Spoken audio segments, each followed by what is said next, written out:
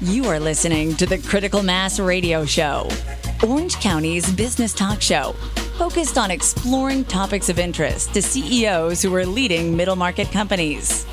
With your host, Richard Franzi.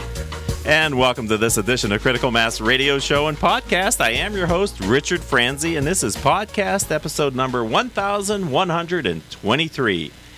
I've invited Jean Latou to join us today to talk about the ABCs of accounting and finance. Don't go anywhere. I promise this is actually going to be quite interesting and informative, and you're going to be glad you listened to this podcast or live stream on octalkradio.net. Jean has recently written an article about the differences between accountants, bookkeepers, controllers, CFOs, and CPAs. The ABCCCs. And when to use each in a growing middle market business. Jean, welcome to Critical Mass Radio Show. Thank you, Rick. I'm glad to be here. So let's start by, you have a little story about your background that might help the audience to learn a little bit more about you as an entrepreneur? Yes. So I've been in this business for 10 years. And before that, I was a CPA, a controller, a VP finance, and a CFO. So you know about those. So yes, yeah. I know each of those roles intimately. I've either done the work or I've supervised those, working in those roles. But I found my true passion when I started doing this type of business because I'm more on the people side of the business, and I let others, my consultants, do the debits and credits. Okay, so that's Ingenio Solutions. Correct. And you're helping place the right type of technical talent inside of these middle market companies. That's right. So my consultants are usually controllers or CFOs. Okay. They have at least 20 years of experience, and they've worked in multiple industries. And they will work with our clients on either an interim basis to fill the gap for somebody who's left the company or is out on a leave. Mm-hmm. They might work on a project like a software implementation, or they might work as a fractional or part-time CFO and help smaller businesses help them out with their budget, but give them some good CFO advice and guidance, like strategy or future modeling and. Exactly, some good financial analysis and help them make some better financial decisions for their company. So I work a lot here in Southern California with lower middle market companies, $2 to $20 million, and all of them have at least the bookkeeper and a CPA that they talk to as needed to help them make sure that everything's working right. But in the article that you've written, you've listed a lot of other positions. Why is it important for a middle market company to know about these other roles like a controller or a CFO? Because I think as the business grows, it's important to establish a strong financial foundation. And each role has a different function within the company. So while a bookkeeper is great at organizing data and getting the data into an accounting system like QuickBooks, they generally don't know accounting. They don't know debits and credits. And so they don't know if the financial statements are right. And so then you need an accountant who can do the same thing, but on an accrual basis. If you have a banker that wants your financials, or you have another outside lender, you might have an investor, you might have a partner in the business that wants to understand better. That's when you bring in an accountant to do that type of work. Okay. A controller is somebody who oversees the daily, day-to-day of accounting. They usually supervise and review the work of others. So they would get involved in making sure month-end close was done correctly and on time. They would review the financials and make adjustments before the books are finalized. They might do a budget. They should do a budget. And basically... That's the best practice, by the way. Yes. And they're really, and a good analogy for a controller is a train engineer, somebody who keeps the trains running on time and on the tracks. You don't want the company financials to get derailed by somebody not paying attention to them. So everything you've talked about so far is sort of backward-looking reporting. Correct. So the CFO, Chief Financial Officer, is somebody who's always forward-looking, thinking about the future, focused on what the pro formas look like in the future.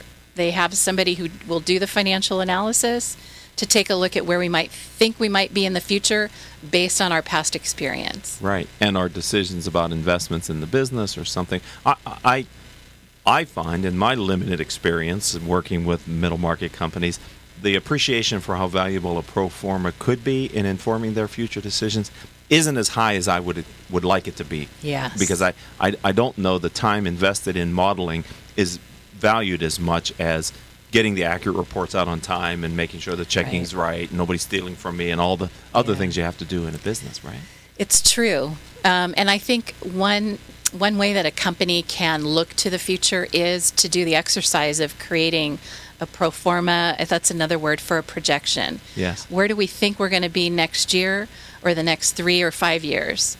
And if we can plan for that from an investment perspective, from a people perspective, it's important to know if we think that we're going to double revenue next year, what do we need in terms of resources to get that done? Because you may need a bigger line of credit, especially if you're a manufacturer or construction company, because that material doesn't grow on trees. You got to buy it, right? Yeah. So knowing that well in advance is a real advantage. Yes. So it feels like to me the two best practices that we've talked about with Jean Latou in the first segment, budgeting, yes, and then measuring actuals to budget, and forecasting projections. Those two almost are like two sides of the same coin to me. They are, because budgeting is really the first 12 months of your projection. Right. Yeah. And then your actuals are just kind of consuming that. And that's right. Right. And that gets you in a disciplined behavior for checking your performance against your expectations.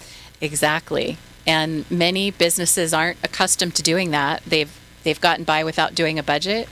But if you can set your expectations on paper in the form of a budget and then compare actual each month, then you'll know how good you are at estimating or forecasting the future. Right. And I think that builds a certain confidence that allows you to go to bankers or to other finance vehicles and partners. Financing sources, and grow your business by getting outside money in your business in a way that is in your best interest. That's right. Okay. And all of those parties would be looking for financial statements on an accrual basis. Okay. Write that all down, ladies and gentlemen. You're listening to Jean Latou here on Critical Mass Radio Show and Podcast. Can we talk about the life cycle of business and when to hire and engage kind of each of these various roles? Because you talked about growth. I want to come back to that in the next block. But we need to take a very short time out here on Critical Mass Radio Show and Podcast. Don't go anywhere, ladies and gentlemen. We'll be back in less than a minute after this short word from me. Best-selling author Richard Franzi's written what Marshall Goldsmith has called an incredibly poignant foray into the realm of unintended consequences of executives' decisions. In Killing Cats Leads to Rats, Mitigating the Unintended Consequences of Business Decisions, Richard Franzi takes a close look at the impact of unintended consequences on business performance and employee engagement. Through the retelling of the experiences of executives at Pepsi, Wells Fargo, Kodak, Volkswagen, and many others, Richard paints a compelling real-world account for how executives leading firms of all sizes must do a better job of anticipating and controlling the outcomes of their strategic business decisions. Killing Cats Leads to Rats is available through major bookstores in paperback, Kindle, and audiobook formats.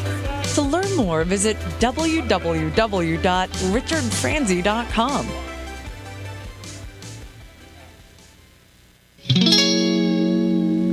And welcome back to this edition of Critical Mass Radio Show and Podcast. I am your host, Rick Franzi, and we have Jean Latou here in the studio. You know, all of our shows can be heard anytime, ladies and gentlemen, either on iHeartRadio, iTunes, Stitcher, Spreaker.com, hundreds of former guest websites whose CEO and founder have appeared on our show. Since we started doing this show in 2009, we've reached hundreds of thousands of listeners through the live stream here on octalkradio.net and the other podcasting platforms we use, as well as YouTube. For those of you that might be watching us on Facebook Live, we'll turn this into a video and put it up on YouTube later. Simply type in Critical Mass Radio Show in your favorite podcasting software, and you'll get automatically, like magic, the weekly shows that I do with great guests like Jean Latou. Okay, Jean, I said we were going to talk about the life cycles of the business and these different positions. Can you help our audience to understand when they should be thinking about these different financial positions? Definitely. I'm just holding this this little chart up for the YouTube Live? Facebook Live. Okay. Got it? Okay. So this is a chart I put together to try and help companies understand best when they need to bring in each person into the business. Typically, you'd have a CPA from the beginning, right? You want the advice of a tax preparer, a tax advisor. And they would be involved in your business, providing consultation throughout the life of the business. Generally, the entrepreneur starts by doing the books themselves, but pretty quickly they realize that might not be the best use of their time, and so they hire a bookkeeper. Okay. Bookkeepers enter the data, good at organizing, and then as soon as the business wants some outside financing or gets an investment partner or needs a reason to show those financials outside the business, it's important to create accrual-based financials. And I recommend, instead of hiring an accountant or a controller, hire a part-time CFO. Really? Yes. Why? Because there are many things that a part-time CFO, because they have more strategic look at the business, that they can execute simply and easily in less complicated business. So if a part-time CFO actually fits their budget better, and they can work a couple days a month, they could work a day a week, whatever fits into their budget of the company. Okay. And then they can be instrumental in putting those financials together and getting them out to investors or out to the bank, and they can answer questions about it as well. Right. So the second person to hire would be a part-time CFO. So it sounds like you might pay it a little bit more, but you're getting a lot more capable individual. Correct. Okay. Correct. And I would think that person's presence within your company, whatever cadence it is, has a halo effect to the bookkeeper or maybe the controller. Other people sort of come up their game because they're around a senior level financial. And that person can be a mentor. Yeah, mentor. That's what I was can looking review financials, give feedback, how each of them can improve their game. Yeah. So as the company grows, so I would say fractional CFO maybe up to 5 to 10 million in revenue. Okay. All right. But once you get beyond 10 million, I really recommend you have a controller, because it likely means you have more than one bookkeeper doing basic data entry tasks. But you may have 2 or 3 or 4 of those folks, and somebody needs to supervise them. Yeah, that sounds confusing. Other than the CEO of the business. They have more challenging things to address. So get a controller who can make sure all the daily activity is occurring, bills are getting paid on time, billings to customers are getting done on a timely basis, accounts receivable are being collected. Those are all functions the controller has to make sure are happening. Whenever I hear the word controller, I also think about someone who's looking at your policies and procedures and making sure you have segregation of duties and authority, and that you're running a business that isn't ripe for fraud. Correct. And so I call that keeping a strong internal controls environment. Okay. Right? So segregation of duty falls in that. Reviewing financials falls into that. Reviewing checks before they're signed falls under that. All of those things are good controls that a strong internal control environment will have those things. Yeah, and it's not something that you could necessarily expect a bookkeeper or a group of bookkeepers to really be responsible for. You almost need somebody who has that background and experience and even has that basic in their DNA. Tell me if I'm wrong. A person who aspires to be a controller is slightly different maybe than a person who aspires to be the CFO. Correct. Because the rewards of the job can be very different. Yes. And the stress levels can be very different. Right. Expectations may be higher for a CFO. I would say both the CFO and the controller should have education, degrees, either bachelor's or master's in accounting or finance, depending on the university. I'd expect an accountant would have a degree in accounting, but I wouldn't expect that of a bookkeeper. Okay. So there's one distinction there. Okay. So a bookkeeper can be someone that you maybe train up to do the bookkeeping work as well, if they have the right attention to detail and like that type of work. Yes. Because that's a special individual. It is. Right? It is someone who can have attention to detail and really enjoys that. And daily. Plenty of folks like that. Good. So they're important to hire into your organization for sure. Okay. Question, Jean. Is it better to have hire in people that maybe have to do some of the more basic tasks, or is it better to have the people who know how to do more of the basic tasks occasionally do the higher end work? You know what I'm trying to say? Yeah, it's really important to have the right qualifications in a CFO or a controller to do the higher end tasks. Generally, they can't be done by somebody with less experience or less education. Okay. So that's why I like this part-time CFO role, because you can have more qualifications, a more highly qualified person attend to your financing needs, attend to the preparation of the financials according to GAAP, generally accepted accounting principles. But I wouldn't expect that of a bookkeeper, and I wouldn't expect it of an accountant. Mm-hmm. So one of the things that I've heard you say in the talks that I've heard you give is that you need to make sure that when you bring in the part-time CFO, they have a range of experiences that is appropriate to the business, because one of the advantages is they know best practices of other companies that they could help you just through osmosis put in place. Yes. Can you talk a little bit about that? So by virtue of their experience in so many industries, so many companies, they bring all of that with them to your business, to your company, and they can help implement best whether it's best practices based on your budget and what your budget allows. Right. Make sure there's a good, strong internal controls environment. Make sure that they can open doors with vendors, bankers, lenders, investment partners that can provide those funding sources that your business might need to grow. Mm-hmm. All of that is very valuable. I think they can also teach the CEO the language of business, which is finance and accounting. Yes. I would love that more CEOs were open to that, because I do believe that accounting is the language of business. When I went to Pepperdine and got my MBA, as soon as we got into the accounting and finance classes, I quickly recognized this is the language of business, and you need to be able to speak it. Right. You need to understand what the acronyms are. You need to understand what the ratios are. Because if you can't, then the people who speak the language of business are less trusting that you should have their money. Because most of those people that speak the language of business are the people that you need to get money from to grow. Exactly. A very good reason to be able to speak that language.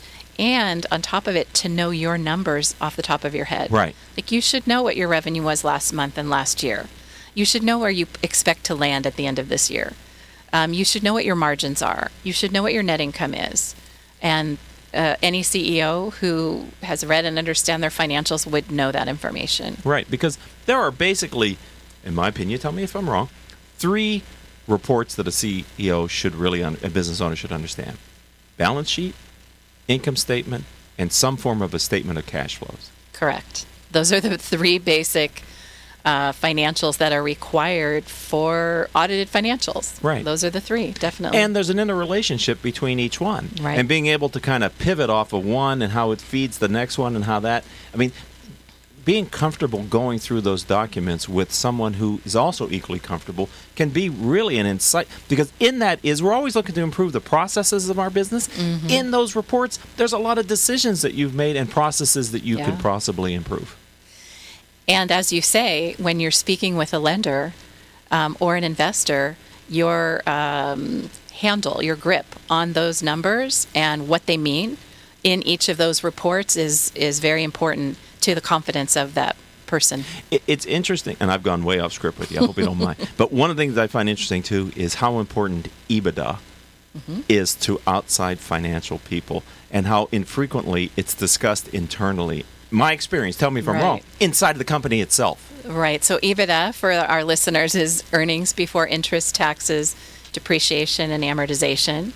And it's a measure that Wall Street uses to value companies. But most business owners that don't have an outside investor aren't really aware of what their EBIT is. Yeah, they look more at profit and loss.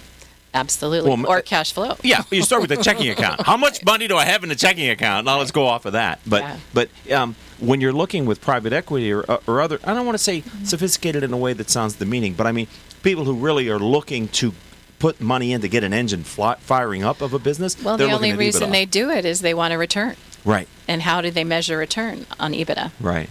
So that's a topic for a whole other conversation, ladies. And I hope we didn't push you off of your interest level. But I'm just trying to, since we have someone who knows this stuff so well, I was just wanting to kind of circle back. So what would be your parting shot here for a business owner who's listening to you today, says, well, I got a bookkeeper or keepers, and I have a CPA, and I'm about $11 million, and I'd like to be at 20.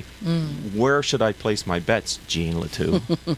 My recommendation, strong recommendation, is to include a part-time CFO on your team. They can be a partner in the business to you from a decision-making standpoint. They can provide a financial dashboard based on your financial statements and the information that's on your P&L and on your balance sheet. Those are valuable tools that a CFO can teach a CEO how to use, how to present to the outside world, and strategize about how to grow the business based on, we're 11 million today, we want to be at 20 million in how many years? How are we going to get there? Right. What investments in people, process, and technology do we want to make? You know, you just said something. I wish we had more time with this concept of a financial dashboard, because that can really simplify the information that's underneath it and present it in a way that's easy to visually grasp. It is. And you can pick metrics that work for you on a monthly basis, on a weekly basis, on a daily basis. That data is being captured in your systems. So let's find a way to raise attention to it, to make it transparent to the business owner. And parting shot, many business owners plan to keep their business forever, or they realize at some point they want to liquidate it, sell it, or pass it on, or do something. Yeah. Having these type of processes in place as well in advance as possible from that event can really help you command the highest dollar value for your business, because it demonstrates to a buyer you've had a handle on the performance of the business for quite some time. Correct.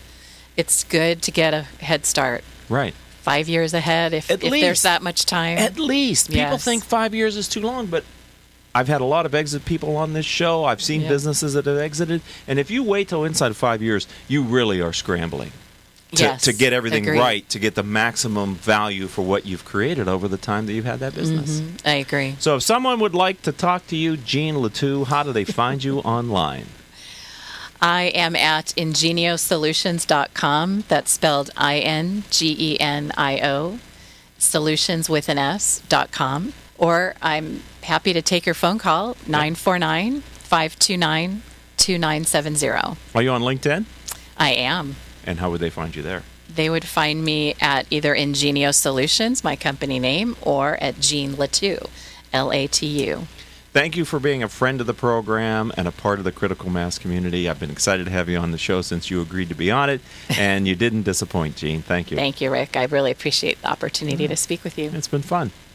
I need to thank our engineer for today, none other than Paul Roberts, and our producers, without whom we wouldn't be able to do this show every week, Joan Park, Crystal Nunley, and Haley Stern. Thank you. I would like to say, if you want to connect with me, let's start on LinkedIn. I'm Richard Franzi, Franzi. And until our next show, I hope all of your business decisions will move your company in a positive direction.